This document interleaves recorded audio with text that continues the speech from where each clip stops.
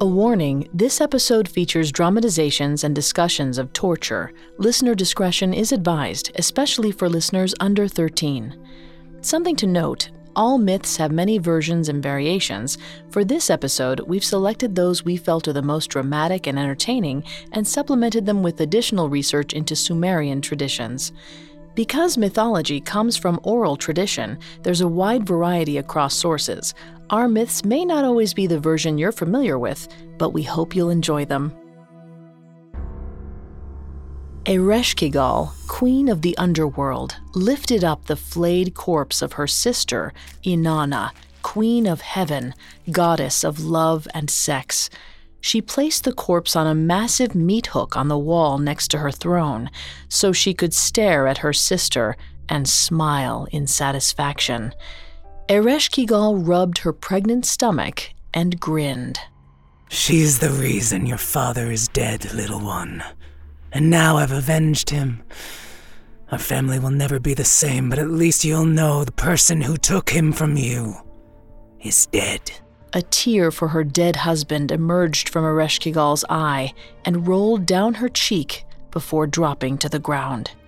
But then she felt a slight pinch and looked down at her drenched feet to find that her water had broken. Her baby was on his way.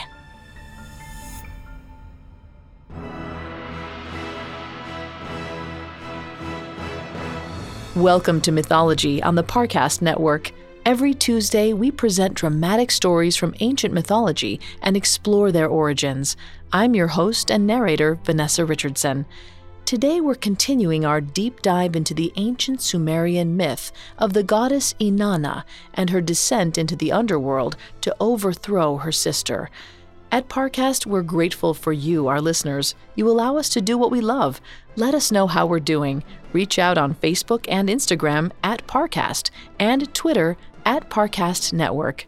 And if you enjoy today's episode, the best way to help us is to leave a 5-star review wherever you're listening. It really does help. We also now have merchandise. Head to parcast.com/merch for more information. Families have a lot going on. Let Ollie help manage the mental load with new cognitive help supplements for everyone 4 and up, like delicious Lolly Focus Pops or Lolly Mellow Pops for kids. And for parents, try 3 new Brainy Chews to help you focus, chill out, or get energized. Find these cognitive health buddies for the whole fam at ollie.com. That's OLLY.com. These statements have not been evaluated by the Food and Drug Administration. This product is not intended to diagnose, treat, cure, or prevent any disease. One size fits all seems like a good idea for clothes until you try them on. Same goes for healthcare. That's why United Healthcare offers flexible, budget-friendly coverage for medical, vision, dental, and more. Learn more at UH1.com. Another day is here, and you're ready for it. What to wear? Check. Breakfast, lunch, and dinner? Check.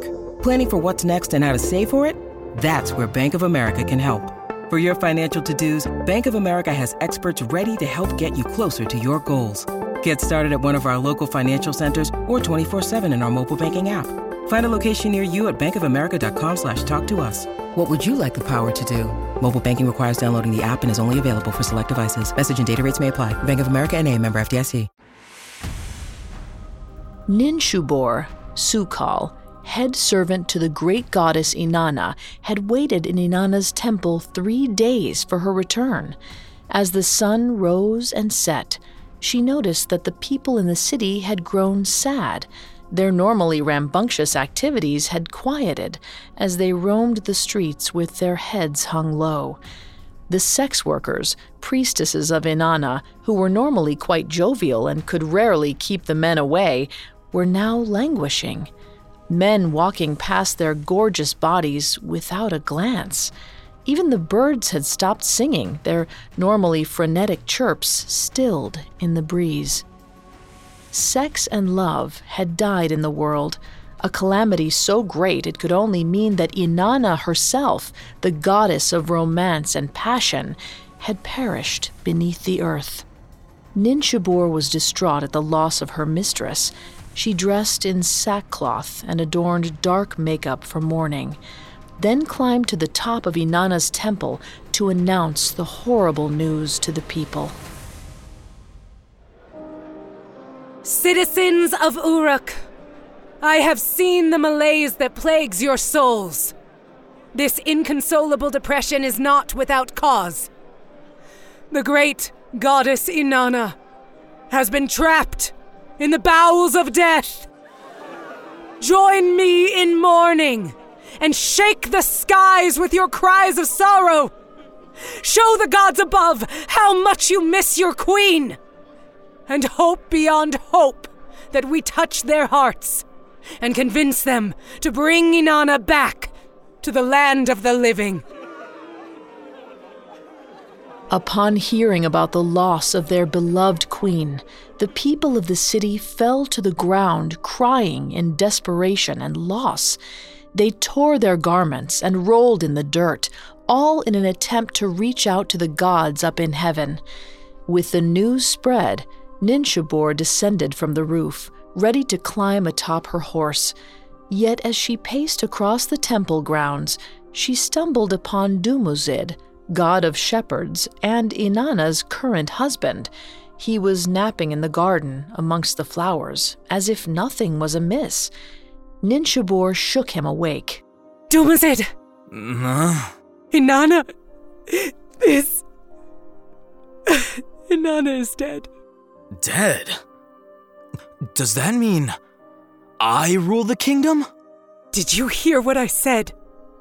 Your wife is dead, and yet you shed no tears. Do you expect a man to cry in front of a woman? Leave me to mourn in peace. As you wish. As Ninshubur walked away, she couldn't help but feel put off by Dumuzid's reaction. She knew that everybody mourned in their own way, but it seemed to her that Dumuzid wasn't about to mourn at all. She climbed atop her horse and shrugged.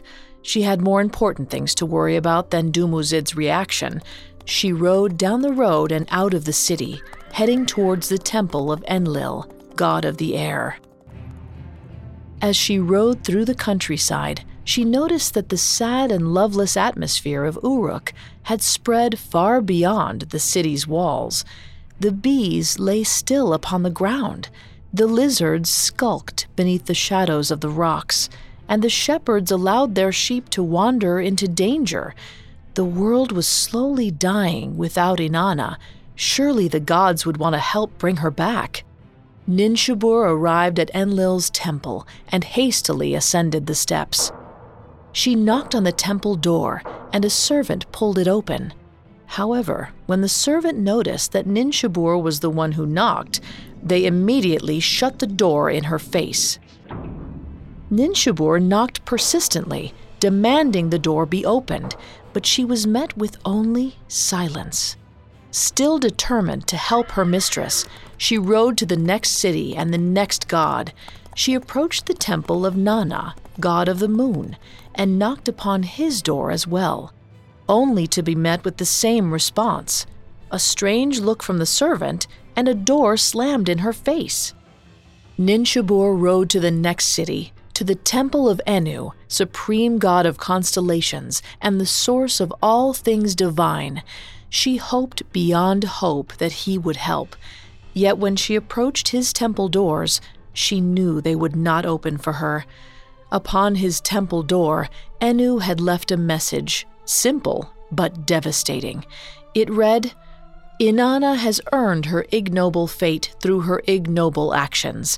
She should be left in the grave where she belongs." Ninshubur fell to her knees, tears pouring down her face as quickly as they had when she had first realized her mistress was gone.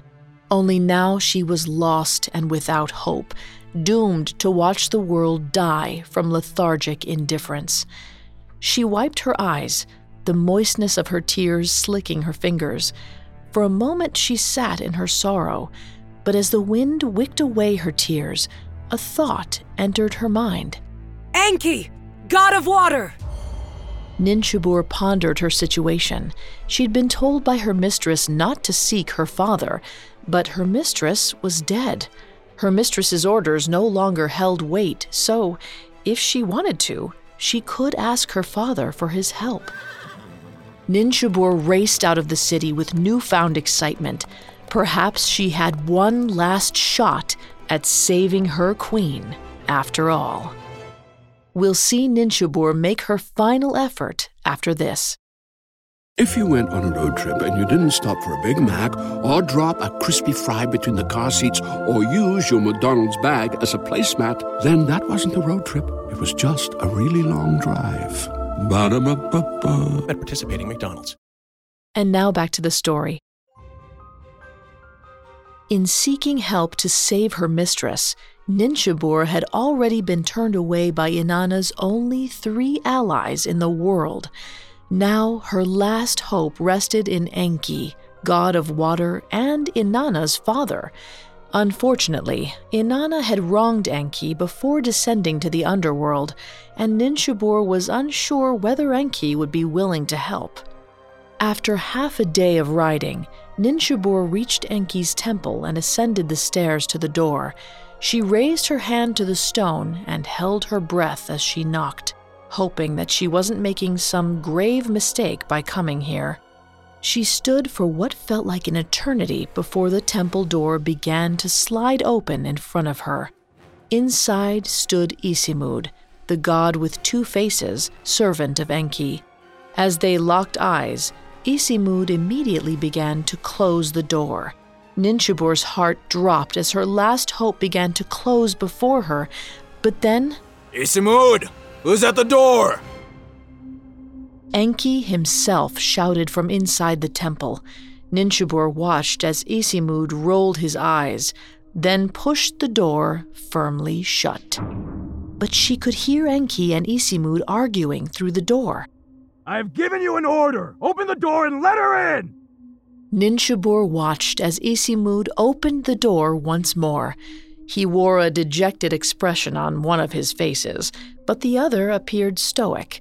He gestured for Ninchubur to enter. She walked into the room to see Enki himself sitting on the couch, his hair messy and his clothes bedraggled. A cask of wine sat on the floor next to him, and Ninchubur could tell that it was nearly empty. Hello, Ninchubur. Have you come to return that which your mistress stole from me? Stole? I don't recall her stealing anything from you. You think I would simply give her the mees? It's my job to guard them against all who would seek to use them for personal gain.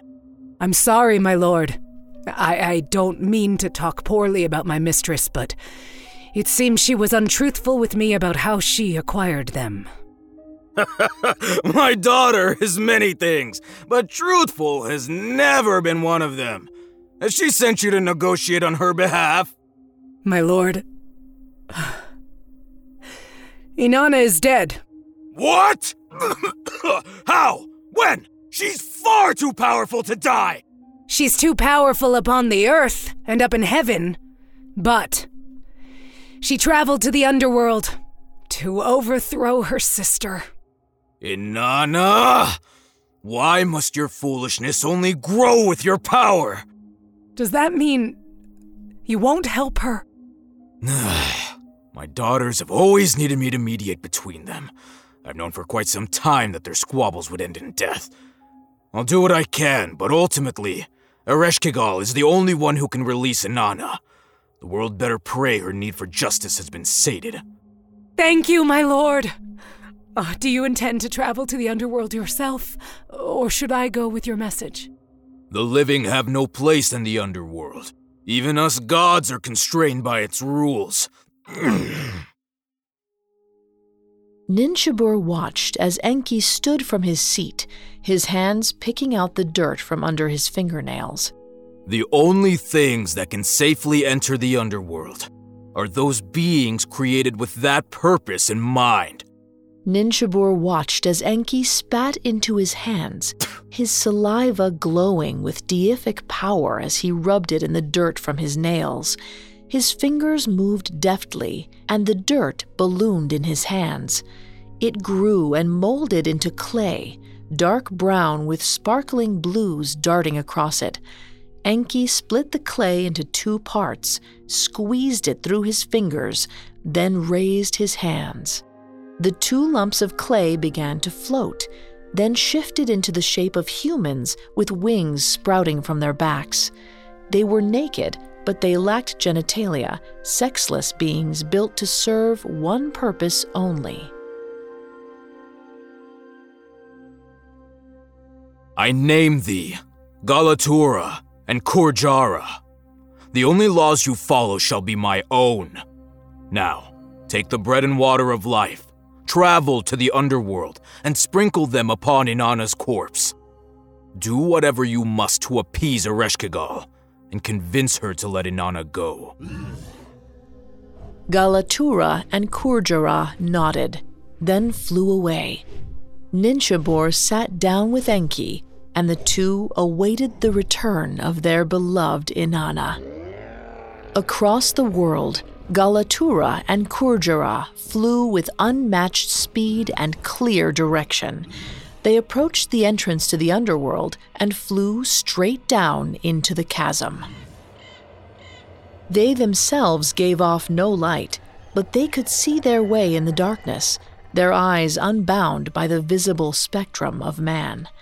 They approached the first gate, and before Nady could arrive, they flew into the crack in the stone, their bodies transforming to accommodate any space they might need to pass through. As they flew towards the gates, they saw the me lying on the ground, still glowing with power. They left them there without a second thought, their minds focused instead on their singular purpose. The ground around them began to shake, the earth moving violently, dirt collapsing from the ceiling of the tunnel. The sexless beings continued on, unperturbed. As they approached the final gate, they could hear the cries of a woman in desperate pain. The screams echoed throughout the underworld, shaking the very foundations of the earth. The duo pushed through the final gate and flew forward. They followed the wailing deep into the palace of the dead, all the way to the throne room. There they found Ereshkigal, writhing on a blanket on the floor, her skin covered in sweat, her face red with pain, and her expression one of pure agony. Attendants surrounded her, but there was little they could do. The duo flew up to Ereshkigal and hovered over her body. The attendants backed away in fear, but Ereshkigal, even in her pained state, saw the sexless beings and recognized their creator. You are the magic of Enki. Has my father heard my cries? Galatura and Kurjara knew better than to tell her the truth, that her father had heard nothing at all. Instead, they nodded, implying they had come for her specifically. Thank you, Father. I have been in labor for an eternity, but my child is unable to be born. I know not why this is occurring, but his kicks are tearing me apart from the inside out. Please, whatever must be done, please save me from this pain. The sexless beings nodded once more. They looked around the room and noticed Inanna's flayed corpse hanging from a hook on the wall. The beings pointed, drawing Ereshkigal's gaze to her rotting sister. You fiends! You would bring back my sister, who came to conquer while I am in my weakest state! The sexless beings shook their heads. They pointed to Ereshkigal's belly, then pointed to Inanna's corpse again, hoping she would get the message. Oh, what have I done? My sister is the goddess of sex, and birth is the product of sex. Without my sister, I cannot give birth at all. With that, Galatura flew to Inanna's corpse and pulled it off the wall, her flesh sliding off the hook with a slick squish. Galatura laid the corpse down next to Ereshkigal and looked at her, trying to get her approval. Fine. If you can bring her back, do it. My baby cannot be trapped within me forever. Now, with Ereshkigal's permission, Kurjara pulled from his back the jar of the water of life. The liquid flowed over Inanna's rotting flesh, and as it poured, the flesh began to regenerate, eventually restoring her to her peak physical form. Yet she still laid flat upon the ground, her spirit not yet returned. Galatura pulled from his back the bread of life. He opened Inanna's mouth, placed the bread inside, and moved her jaw to chew. As the food made its way down Inanna's throat, her eyes began to flutter open. We'll see what happens when Inanna is resurrected after this. And now, the conclusion of our story. Enki, god of water and wisdom, had created two sexless beings to save his daughter Inanna, goddess of sex and love, from her sister Ereshkigal, goddess of death. The beings had descended to the underworld to find Ereshkigal suffering from endless labor pains, and with Ereshkigal's permission, they brought Inanna back to life. She rose from her spot, eyes landing on the sexless beings hovering above her. They pointed to the side, where Ereshkigal lay writhing on the ground. Sister! You've brought me back? I'm sure you can tell I didn't have much choice. You're the goddess of death! You could have killed your child and kept your power! I'm not like you, Inanna. I'd rather have my child than my throne. Take what you will, just let me have my baby. No. You're not like me. And to be honest, I don't think that I am like myself either. Not anymore. What do you mean? Just lay back and relax. Inanna placed her hand on Ereshkigal's belly. Her power oozed forth, new and calming. Ereshkigal's baby began to crown, and before long, Inanna had helped her sister give birth to a beautiful, healthy baby boy.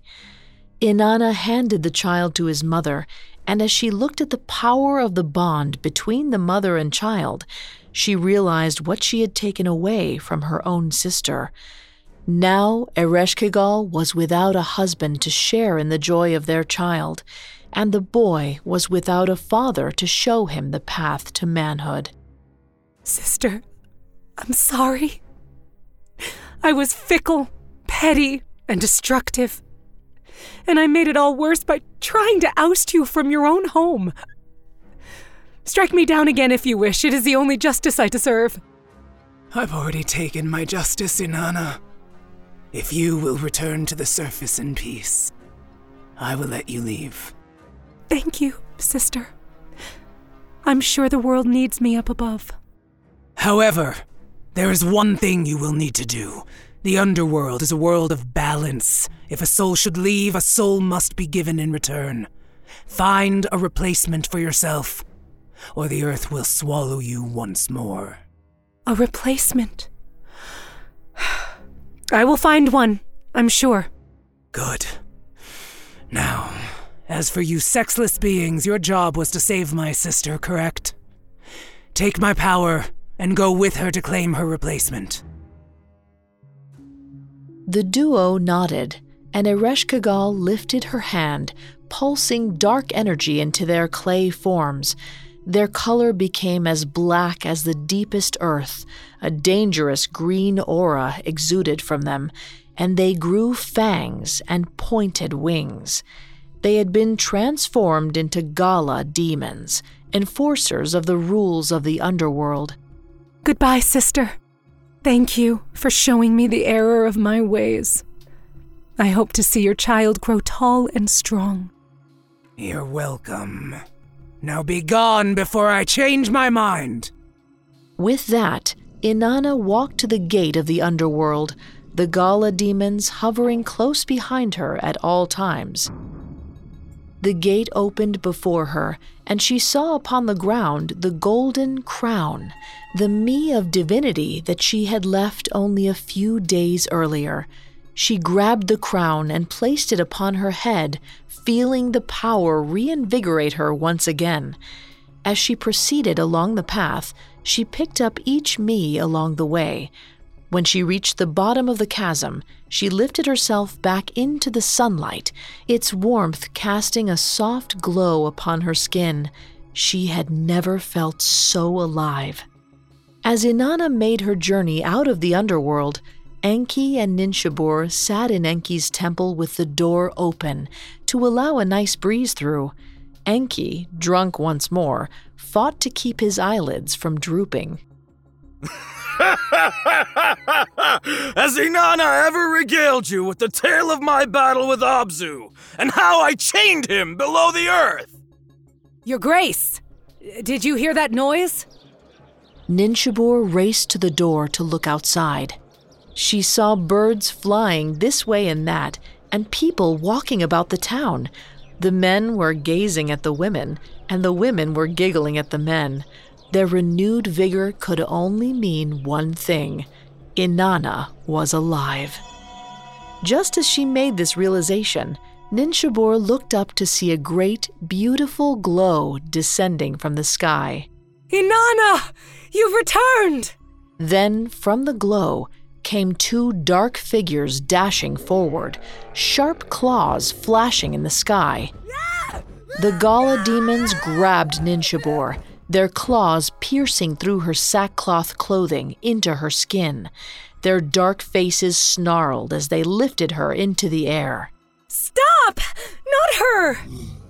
She is my loyal servant. I would not be alive if not for her.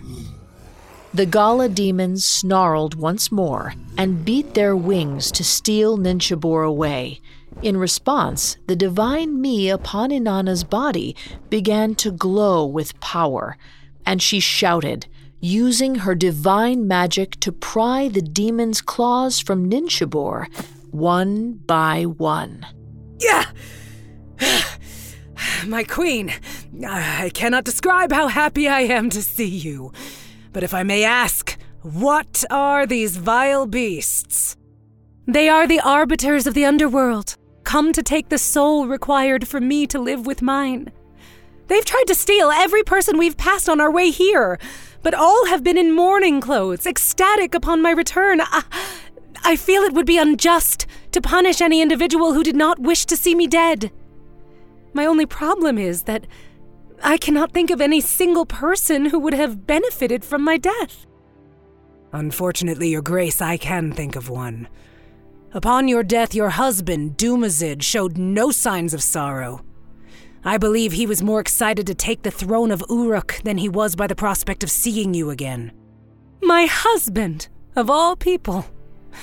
Perhaps the world is just after all. Inanna walked into the temple to find her father, passed out drunk, laying sprawled across his couch. She removed the me from her person and placed all 7 of them gently at his feet. I'm deeply sorry for all the trouble I've caused you, Father.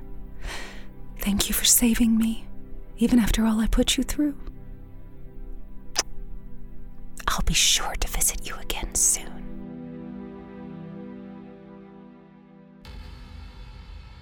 Inanna looked up to see Isimud standing in the back corner of the room. He glared at her, but nodded, and when she moved to speak to him, he put a finger up to his lips. He did not want to speak, and Inanna was fine with that.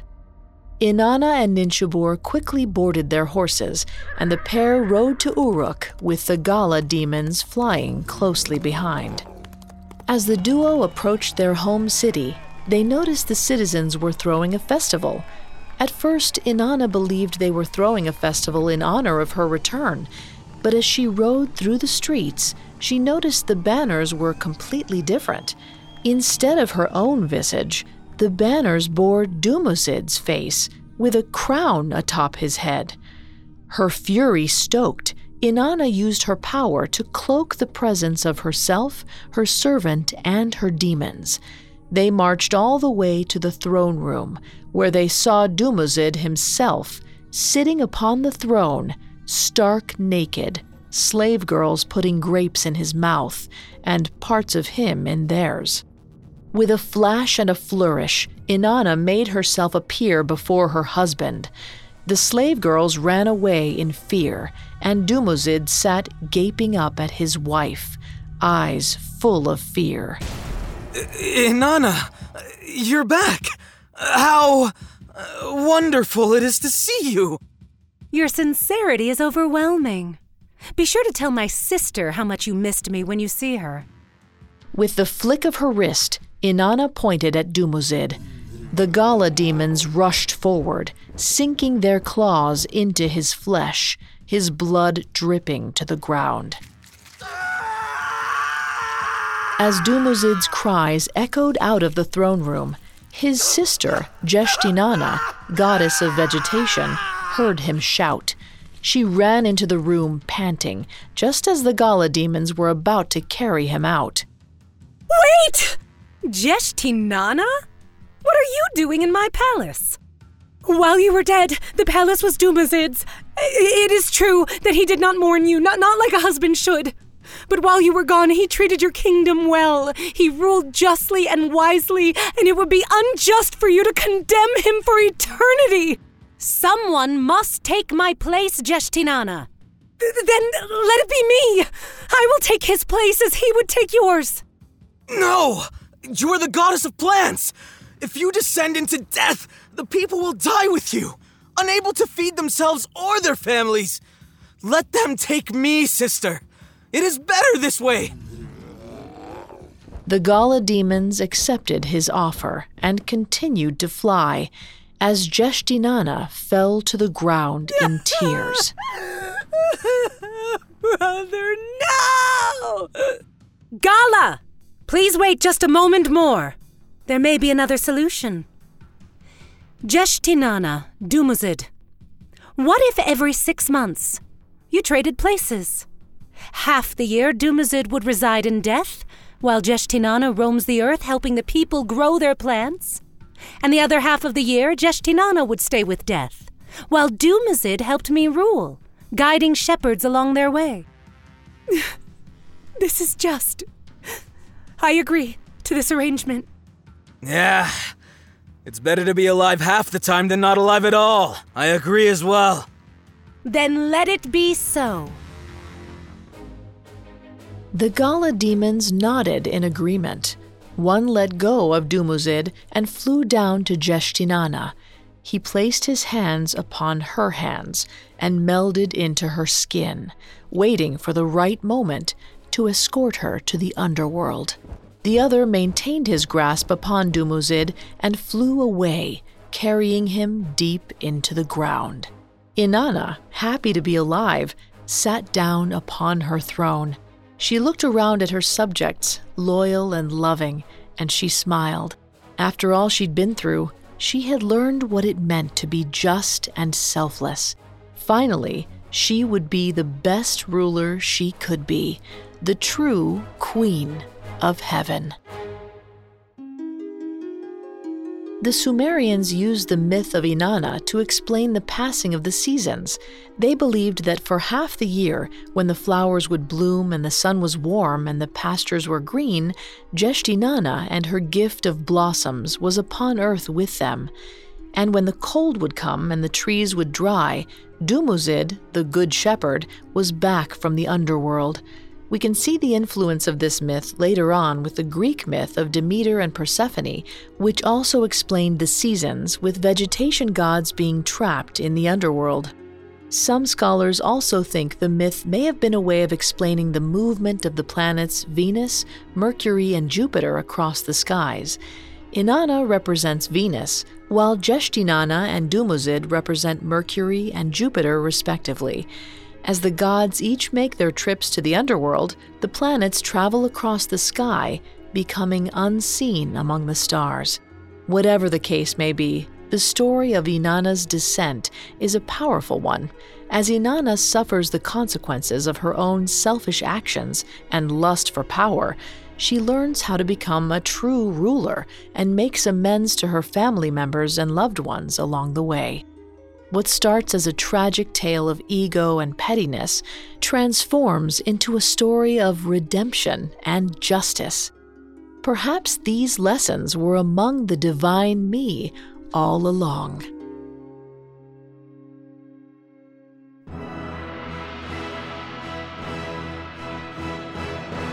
Thanks again for tuning in to Mythology. We'll be back Tuesday with a new episode.